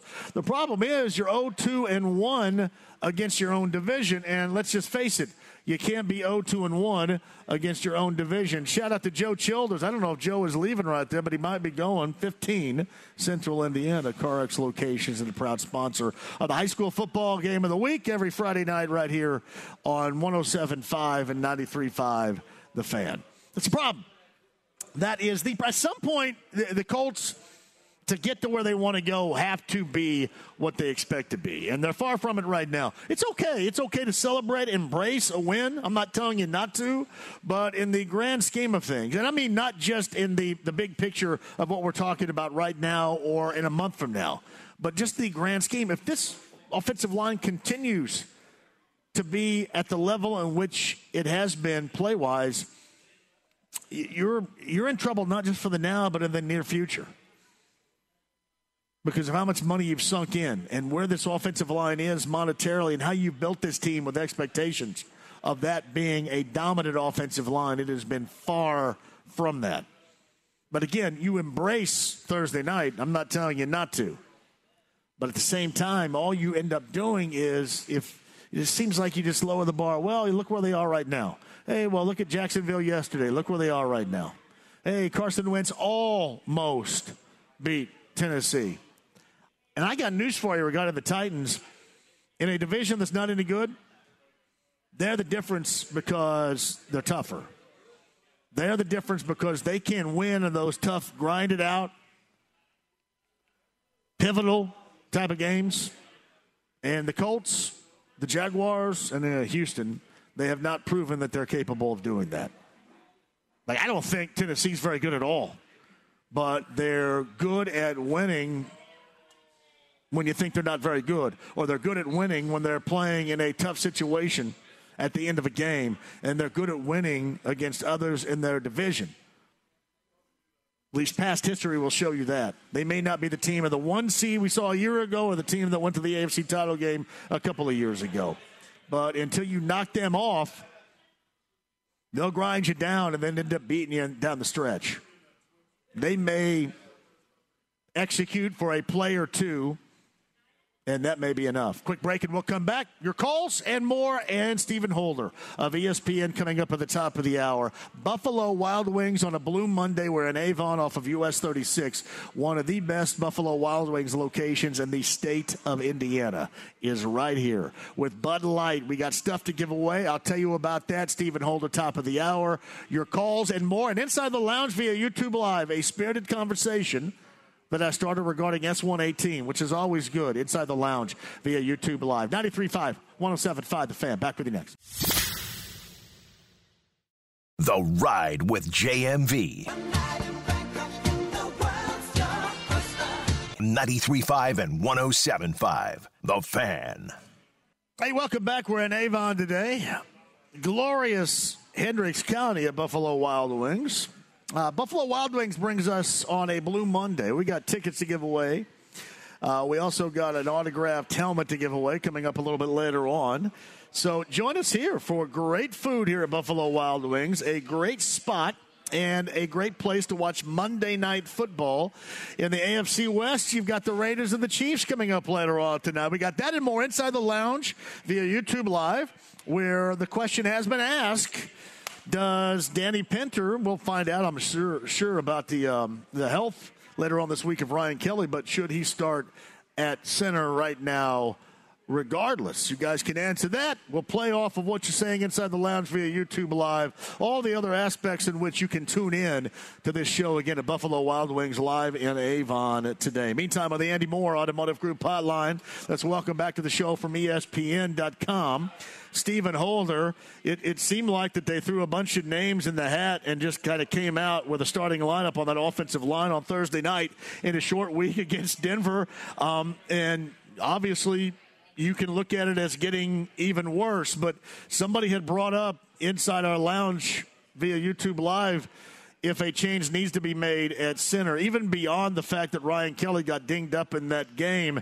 Is that a change with a lack of injury in mind, Stephen? You think that Chris Ballard and Frank Reich would change or would go with at this point in the season? Well, I'll start with like an easier subject, and I'll just take on the change in and of itself. They made a good decision because they had to do something, right? They couldn't just keep the status quo. So I applaud them on the one hand for doing something. It wasn't the combination, granted, but it suggests that they understand the urgency. So I'm happy to see that. Now they got to keep working on it and figure it out. As for Ryan Kelly, that's a tough one, and this is where these matters get really delicate. So here you have a guy on a $50-60 million contract. He's a veteran. I don't know. It's probably a long shot, I would think, that they would make that change. I do think that Ryan Kelly has really struggled. There's no doubt about it. Now, what I can't necessarily comment on, because he got hurt, we don't have enough to go on. What I wonder is whether those struggles were a product of maybe the right guard being a weak link in previous games. I don't know. I'm saying it's possible. And there's clearly some sort of disconnect between him and Matt Ryan. And I don't know what it is. I don't know enough about the center and quarterback relationship and the communication, because I've never done it. So I'm not going to comment necessarily on the specifics of what's wrong, but there's clearly a disconnect there, and they both have admitted to that. So, if they got the communication squared away and they find some sort of consistency at right guard, then maybe Ryan Kelly can stabilize. If those two things don't happen, I don't know what we're dealing with, and I don't know if it's Ryan Kelly or if it's the situation. Was it clear to you the other night? And I know that he came out via injury, but was it clear to you when Pinter was in there? I mean, even before Kelly got injured, and it's going back to last week and really weeks prior, do you think there was a clear separation between how the team performed along that line when he was snapping the ball and a part of the center position than there was prior to? Was there any clarity for you with that? I'd have to watch the tape a little closer at center in particular, so I will say this, and this may be why it feels this way. The offensive line did settle in later in the game. That did happen. There's no question about it. I actually saw some really productive run blocking late in the game. I mean, did you guys see that? That was unbelievable. Yeah. I was like, wait a minute, what's happening here? Well, I also saw some short passes. Like they didn't on pass plays. You didn't let Matt Ryan sit back there for a second and get gobbled up. You had some short pass patterns and something that I was screaming about at halftime. I wish that Frank Reich would implement, and I guess he waited until maybe overtime to do it. I guess that was a good time. Yeah, listen, I'm not about to promise anybody that the Colts are going to suddenly be a juggernaut because of like 10 minutes of football, okay? But I'm just telling you, I saw some of the brightest moments on offense I have seen the entire season in that fourth quarter and overtime. And Matt Ryan, I know I'm getting off the subject here, but this guy, he drives me crazy, okay? Because you've seen it. We've all seen it, right? The fumbles, the interceptions. Why did he go there instead of there? Right? We've seen it. And granted, he's under just complete, constant duress by the offensive line. But he plays so frustrating for so many moments. And in the fourth quarter, man, I don't know what it is. This guy really is legitimately kind of clutch. And I know it sounds stupid. I almost feel stupid saying it, right? But all I'm saying is, like, if they can stabilize their offense, this team is not terrible. They actually have a chance to be good, but I don't trust them to stabilize the offense, for the remaining games. I just haven't seen enough consistency to sit here and tell you they can do it. But there's some talent, and they have some moments, but they're not enough. And so it's going to be up to them. Stephen Holder, the ESPN.com's on the Andy Moore Automotive Group hotline. No, you're right about that, and I have said this. This offensive line's broken. It is broken, and this offense is not going to go anywhere without it. And not only does it have to raise its level of play, it has to raise it substantially here. And I don't know how you do that regardless of where you place Matthew Pryor at this point. Would you agree? It's a problem. I mean, Pryor is definitely a huge issue right now. I wonder if you just honestly go back to Braden Smith at right tackle. Braden Smith has struggled, and I'm not going to pretend that he hasn't played the worst football I've ever seen him play. That is without a doubt true. However, he wasn't as bad as Matt Pryor at right tackle. I believe Pryor gave up, I forget the number. I think it was 9 pressures, which is just insane in one game. I mean, how many times did Matt Ryan throw the ball, right? I mean, 9 of those attempts, 9 of those dropbacks, Pryor gave up a pressure on Matt Ryan. That's incredibly bad. So you got to get him out of there. He cannot play on the edge right now. He's killing you. Now, maybe Pryor is an option at right guard. I think his best football in his career, he has played at that guard. So that might be something to consider. And obviously, this will depend largely on what's going on with Kelly and what they do with Pinter and all that. But I do think that's an option, and we'll have to see. We'll have to see what they do there. I guess Will Fries is an option. I don't know. We'll have to see what they do there at right guard. But I think you can't watch that tape and see how Pryor played and just throw him back out there on the edge. I mean, just no. Especially, by the way, against Jacksonville, because these guys got speed on both sides coming up this weekend, and you just can't have that. All right. And by the way, too, I do want to mention this because I know Chris Ballard got a lot of giggles out of my consistent suggestion of moving Quentin Nelson to left tackle. But I think we both can conclude on this. Nothing is more laughable than believing that Matthew Pryor is any sort of left tackle, right? Listen, listen. We talked about this repeatedly all offseason, and my take on it was: look, I don't know if the guy can play left tackle. I'm willing to see how it goes, but I have nothing to go on. Right? I was like everybody else. I'm an open-minded person, right? I'll give you the benefit of the doubt until you prove that you don't deserve it. Well, that lasted like 5 minutes. There's no question about it. Now, let me say this. Bernard Raymond, now that game on paper will go down as a game where he had 4 penalties, and that's going to look absolutely awful on paper, okay? I get it. But let me tell you something. I actually think there's something there. Now, his holds, there were a couple that were questionable, I thought. But once he settled in, and I thought Matt Ryan made a good point, by the way. Matt Ryan said, it's the kid's first start. He's on the road at Mile High. It's loud as hell. I mean, just a crazy environment to have to go into. And he kind of, once he settled in, I thought he was okay. I thought he was fine. And he's coming off an injury, by the way. He hadn't practiced that much. He had no practice last week because they only had 2 freaking days.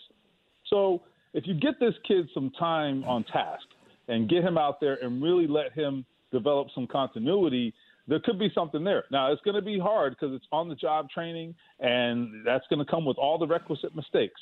But in terms of the upside, he's got the upside. And they're not moving Quentin Nelson. It's pretty clear at this point, right? Can we agree? Whether they should or shouldn't is not the issue. They're not going to do it. It doesn't appear that that's in the plans. So Ryman, though, he is the guy I think that they should stick with, and I think he's got some potential there. I like the long-term potential of Ryman. Where is Dennis Kelly in all this? He's out there. That's another one. I mean, I think they haven't had enough time really to kind of work him in because he, kind of been coming along slowly. But I think they're at that point now. They have this 10-day layoff, everything should be on the table. And as far as I know, he is physically able to go. So I think everything has to be on the table, and I know that they are considering all their options. I mean, look, Frank Reich might get up there and give us all these platitudes and sound, really annoying most of the time, right? I get it. That being said, he's no idiot. He knows, okay? He knows what he's dealing with, and he knows his tail is on the line.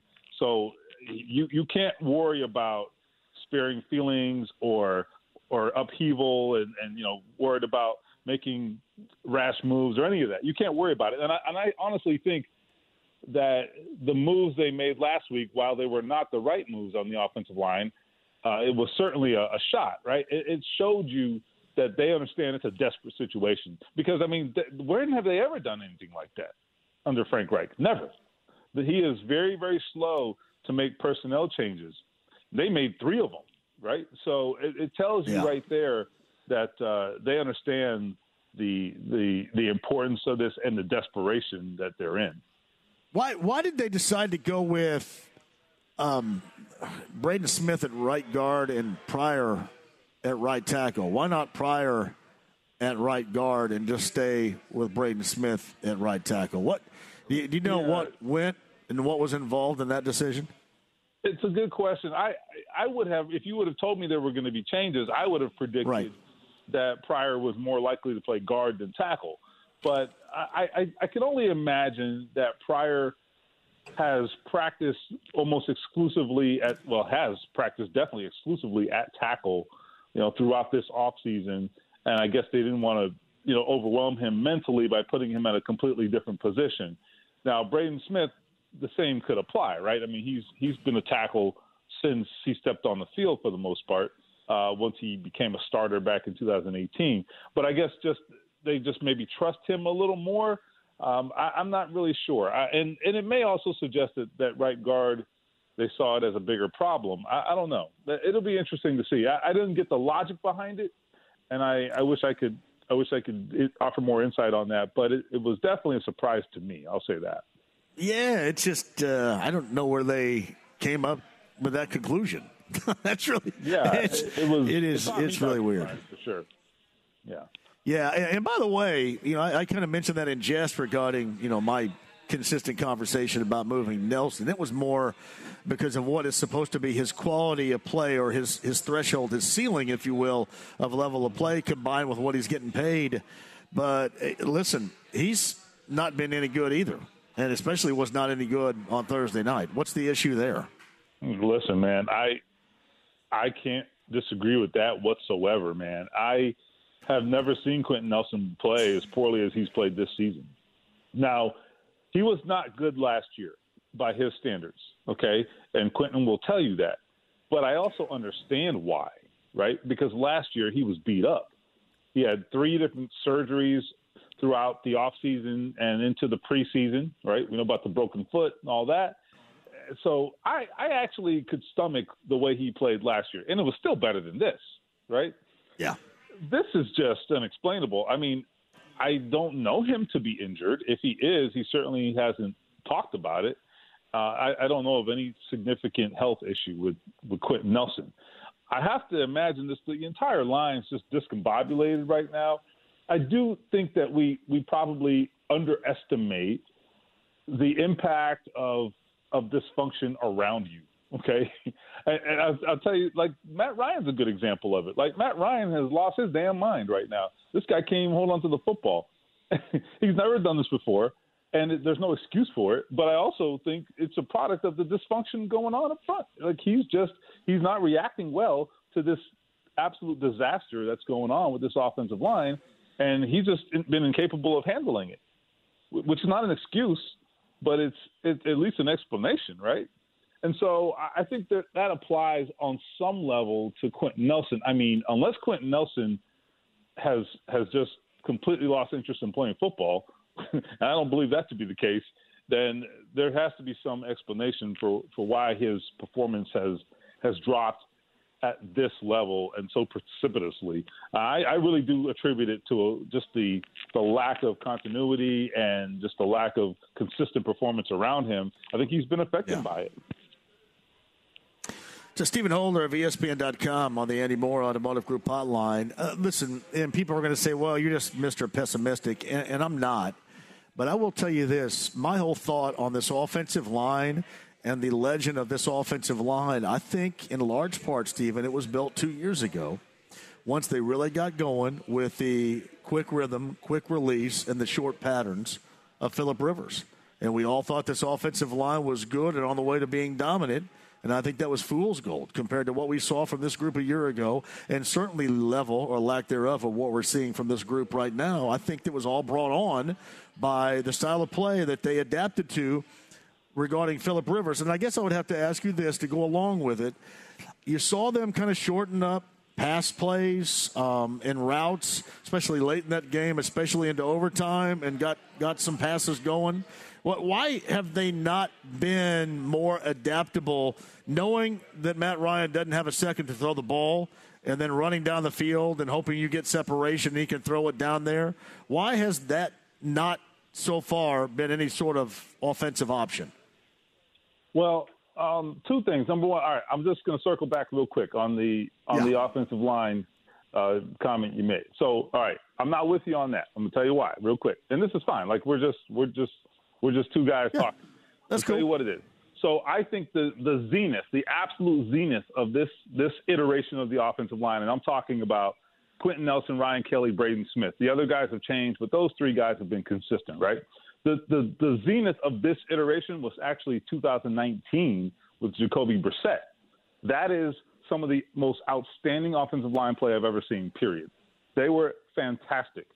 And think about, the game in Kansas City is I think the ultimate example of that, right? I mean, we talk about that game so much because it's like the last time the Colts did a damn thing, right? So anyhow, I really do think. I mean, you think about Marlon Mack that year. I mean, he's a good back, and I like Marlon, but Marlon was also he was a product of this offensive line. Okay, let me tell you, and they had a quarterback who was not a threat that year, and still were able to run the ball just at a ridiculous level.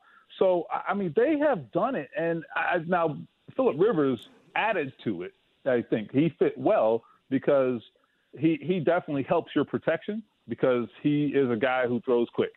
So that always helps your protection. Jacoby Brissett did not throw quick, which is a whole other story. Anyway, to your point, I just think they've declined for whatever reason. Their play has declined. I don't think it was fool's gold. I think they screwed up, or these guys have just gone the other way. And I was talking to Chris Ballard before the game the other night. We're standing there on the field, and he's like, he said, I mean, I probably shouldn't repeat this because we were just kind of shooting the what. But he's like, you couldn't have convinced me that this would have been our problem this year. Trying to block like that's our problem. Of all the things. And I think they're probably just as frustrated about all this as everybody out there listening right now, and probably just as stunned about it. But anyhow, to your question, I have a comment on the question about the quick throws. There's an interesting take. I have an interesting take on this. I think Matt Ryan is not a quick throw guy. He's an intermediate thrower. Look at his best throws this year. Where are they? They're in the 10 to 15 yard range, in my opinion. It's not him making the quick slants or even the screens or any of that. I mean, his best stuff is when he's, kind of in the 5-step drop range and they can kind of get some depth on the routes.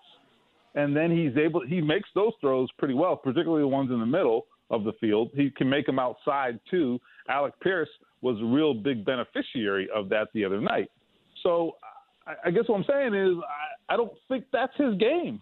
And it doesn't mean you can't do it. It doesn't mean they don't do it. But there's two things in addition to that. It's not Matt Ryan's game, and then it's also the fact that the defense knows they can't protect and probably knows they got to shorten up their routes. And so and Frank Reich talked about this today, they are definitely endeavoring to ensure that they take those away too. So there's multiple things going on there. But Matt Ryan has to be – I think he has to adapt to the situation as well and get it out. Yeah, I don't know about that. I mean, you look at it, adapting to the situation. Play is part of it. Let me be clear. Play calling is part of it. But I'm giving you I'm just giving you some context as to maybe why they aren't emphasizing it as much, I really don't know if he loves that style. And I'm not saying that's a good reason, but I think that is a reality here too. So it's kind of interesting. Yeah, and I get what you're saying. But, Stephen, they can't live like this. I agree. They can't live offensively. They can't live like this. And it was halftime in Denver, and I'm screaming. I'm going, oh, my God. And you're right. I mean, defense is recognized, and they're going to play up. But it doesn't look to me like the Colts are even trying. So it's not like the defense has to prepare to play up. They just don't have to because the Colts are doing their same old offensive thing while their quarterback gets pummeled and makes some of the most ill-advised, ridiculous passes we have seen since a year ago. Right?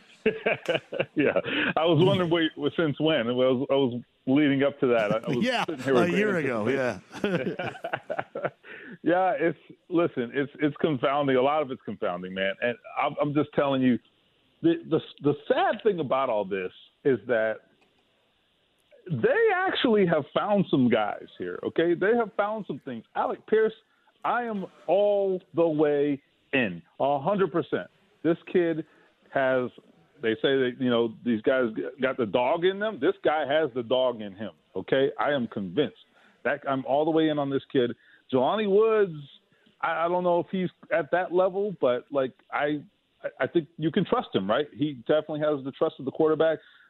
Mo Alley Cox is kind of getting into things now. I mean, Michael Pittman hasn't set the world on fire, and it hasn't really hurt them that much. I mean, they've found other guys to go to, is my point. So it's so funny. That's the thing we thought was going to be a complete, 4-alarm fire for this team, and it actually isn't. And yet here we are talking about the blocking and just the very fundamental thing of blocking, and they just can't even do it. And then, of course, just the execution and the play calling and things like that are factors as well. Stephen Holder of ESPN.com is on the Andy Moore Automotive Group hotline. I know it's been mostly negative in the type of conversation I presented here, but I will say this. The defense has played well. I saw more from the defensive front last game, and really it's been a little bit more consistent. And we saw the major reason why they felt it necessary to go out and bring in Stephon Gilmore. You can talk about, Russell Wilson and being off and being awful on that Denver defense, but the playmaking ability in the crunch time when it matters is exactly why they went out and got him, and you saw that pay off significantly on Thursday night. No doubt about it. Listen, this defense is going to have to be their meal ticket right now. Until they get to a level of competency on offense, this is their meal ticket.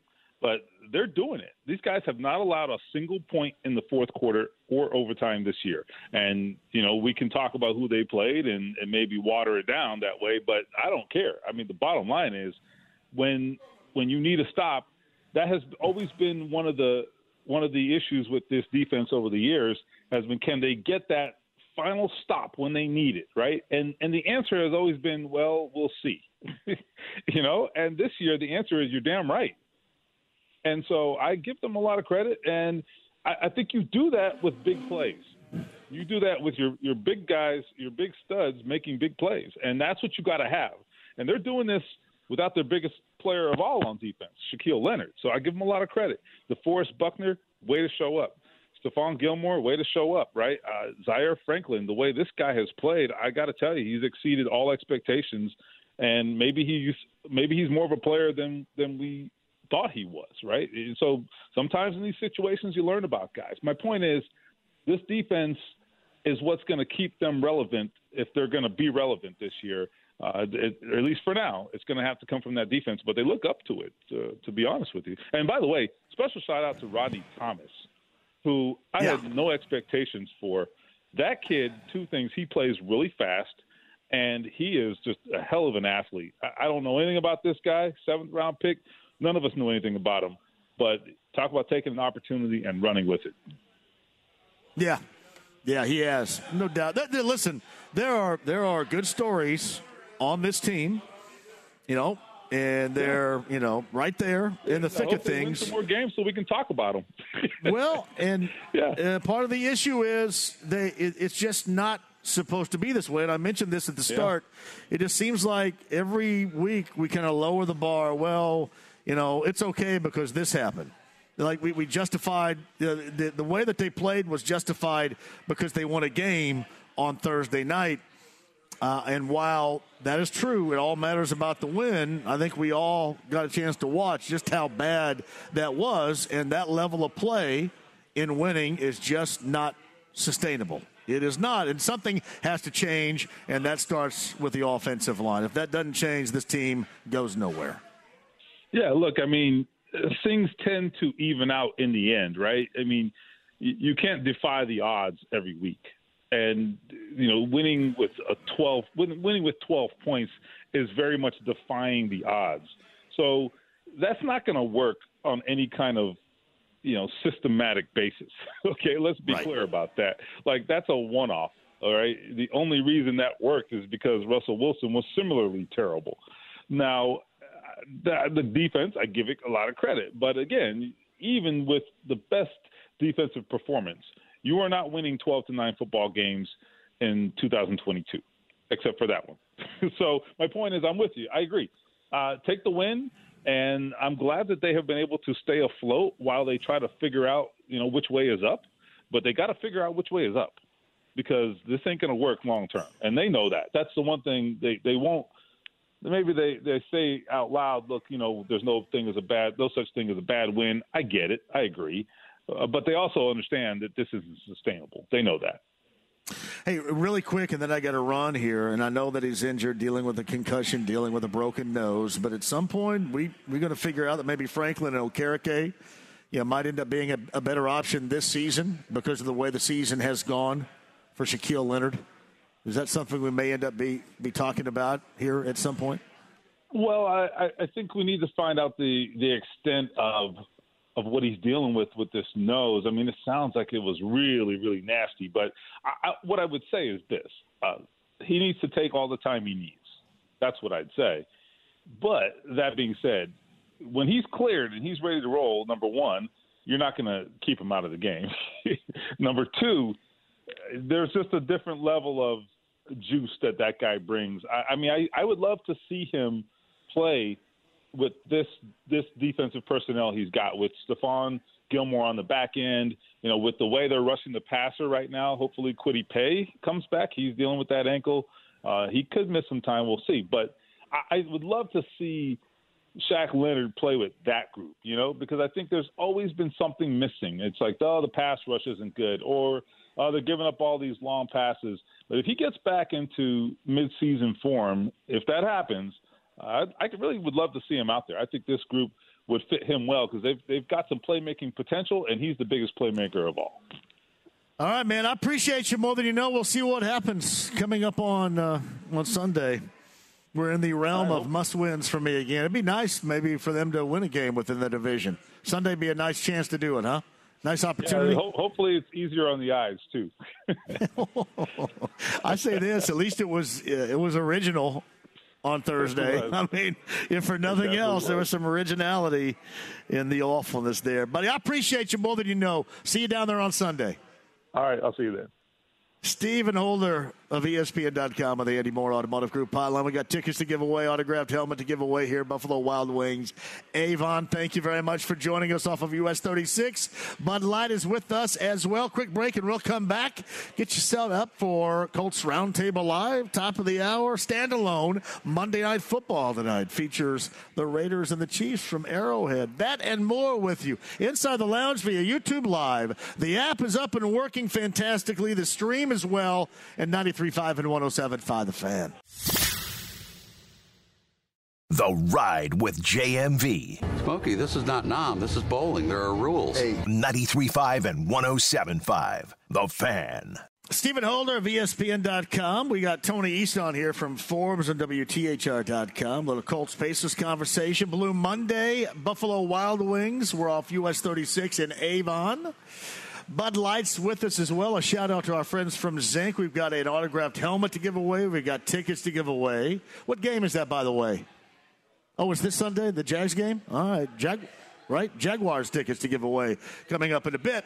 But one of the best Buffalo Wild Wings in Central Indiana is right here. Lindsay sitting with us. Yes, sir. Lindsay, nice thank you for having us today. Thank you for Look at this group right here. What a great group Absolutely. we're talking about. Hey, tell us about the greatness, especially on a night like tonight with Monday Night Football. Monday Night Football is one of our traditional days here at Avon Buffalo Wild Wings where we love to incorporate our community and get people in here and really raise up the crowd to enjoy our community teams around. And even those teams that aren't close to us, we have tons of people coming in, lots of fans, especially Sundays are big days as well. No doubt about that. So tonight, what do we got on tap as far as the food? What are some of the traditional Monday night favorites here, Lindsay? I would say most popular would be the Coors Light. The Daredevil Liftoff is popular as well. We got the Wild Herd that is a local from Indiana. What about food-wise here? Food-wise, I would definitely suggest the chili queso dip is a terrific choice, as well as our awesome wings. Our traditional and our boneless are terrific sellers. Plenty of sauces to choose from for everybody. Our friends at Bud Light are always awesome right here as well. I know you guys do a great deal of work with our friends from Zinc. Awesome folks, aren't they? Yes, sir. Yes, sir. We got the Bud Light going for you as well here. We got the great food, and we got Monday Night Football featuring the Raiders and the Chiefs. What more do you need, right? I don't know. All right, and give us your hours, too. So here at Avon, we are open at 11 every day, and we stay open at until 12 in the evening on our weekdays. On the weekends, so at our weekdays, we close at 11 o'clock, and on our Friday, Saturday, we'll be closing at 12. We love to entertain our guests throughout the evening. We know we got those weekend partiers, too. We love serving them up and have a good time. What do you guys think about Lindsay here? Lindsay did a heck of a job, didn't she? Lindsay did such a great job. Thank you. Shout out to Lindsay right there. Great to meet you, Lindsay. Great to meet you, too, John. Great location here. Avon, Yes, Buffalo sir. Wild Wings off of US 36 right here. Easy to get to. Come out and have a great time, especially tonight. And if you come in here after we're gone to watch Monday Night Football, ask for Lindsay. Absolutely. Lindsay will take care of you. Thank you, Lindsay. Thanks for having me again, So, John. Lindsay, Buffalo Wild Wings, I got to thank Buffalo Wild Wings for having us every single Monday and a Blue Monday. And this is a fantastic spot right here. Buffalo Wild Wings, we are in Avon off of US 36. And again, a shout out always, not just on a Monday, but on a Friday. Zinc and Bud Light always with us. The guys are always here. It is an absolute fantastic time every Monday and every Friday. In fact, Thursday, we're going to be with, obviously, Heaven Hill Distillery in our Week 6 Larceny Bourbon Locks and Luna Azul Tequila Shots. Free Spirit in Castleton on Thursday. And then in Broad Ripple at Average Joe's coming up on Friday. Great job, Lindsay. Thank you very much. That is the rest of the week right here. But we've got Jags, Colts tickets to give away and an autographed helmet coming up here after 6 o'clock. We'll take a break and come back. I want to thank everybody inside the lounge via YouTube Live for being a part of this. Always good. Shout out to the tech folks who have fired up the app. A lot of you are thrilled with that. Thank you guys for that. Cam's done a great job. Kyle back at the studio. We'll come back for a final time, talk with you about not only what's going to go down on Monday night, but a little bit more as far as injury news is concerned for the Jaguars entering that game coming up on Sunday. That and more. Live from the Buffalo Wild Wings, we're in Avon. Bud Light also brings us to you on this Blue Monday with 93.5 and 107.5 The Fan. The Ride with JMV. If peeing your pants is cool, consider me Miles Davis. 93.5 and 107.5 The Fan. Hey, welcome back to Buffalo Wild Wings in Avon. Thank you very much. Going to start giving away some stuff coming up in just a minute. If you're not been here, thank you very much, brother. And you haven't signed up, get here and then sign up. Kaylavon Chason, who was an outside linebacker for the Jags, placed on injured reserve. Saw that a little bit earlier today. That's where he is going right now.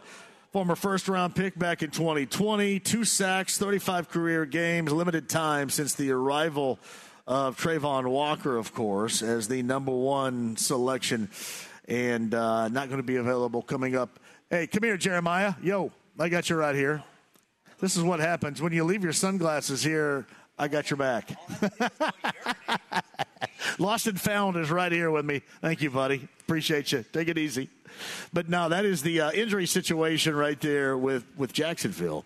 Chason goes on injured reserve, but again, not that big as far as the grand scheme of things would be concerned with the Jaguars. And here we are. That's the game coming up on Sunday. Yeah, you look at it, too, and that's one of those games that you knew leading into the season the Colts had to have within their own division. But unfortunately, they've lost two. Certainly you thought that they had to have, and then tied the other one that you certainly thought they had to have in the win column, because there's going to be some catching up to do here. I mean, I know it, they're at the top, and, things are tight within the AFC South. But at some point, you're going to absolutely have to get a division win, and that point is coming up on Sunday, without question. Has to happen. We'll help get you there. As I mentioned, coming up later on this week 6 of the NFL finds us at the Free Spirit with our Larceny Bourbon Locks and Luna Azul Tequila Shots. Me and Brent Halverson of the gang at the Free Spirits in Castleton. Great place. We'll be there coming up on Thursday. And then our Bud Light Blue Friday is going to come to you live. Going to be a fun time in Broad Ripple coming up on Friday. Shout out to Rob Sabatini. Rob Sabatini, not only a great listener to this show, but a fantastic listener as well to the JMV Takeover, the home of Rob Sabatini.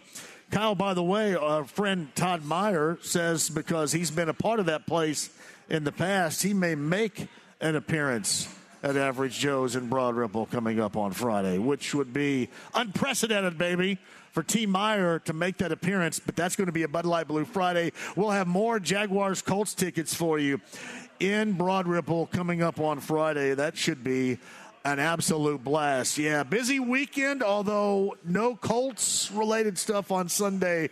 Still a busy weekend. Yeah, the Carson Wentz stuff from yesterday we talked about. Yeah, interesting matchup with the Texans and the Jaguars. Quite ridiculous. Watched a little bit of the Bears yesterday with the Vikings. Really had the opportunity when the Colts play on a Thursday like that, you really have the chance to see all these other teams and what they're doing and what they're about. You wouldn't necessarily get that if the Colts were playing. You had that chance yesterday.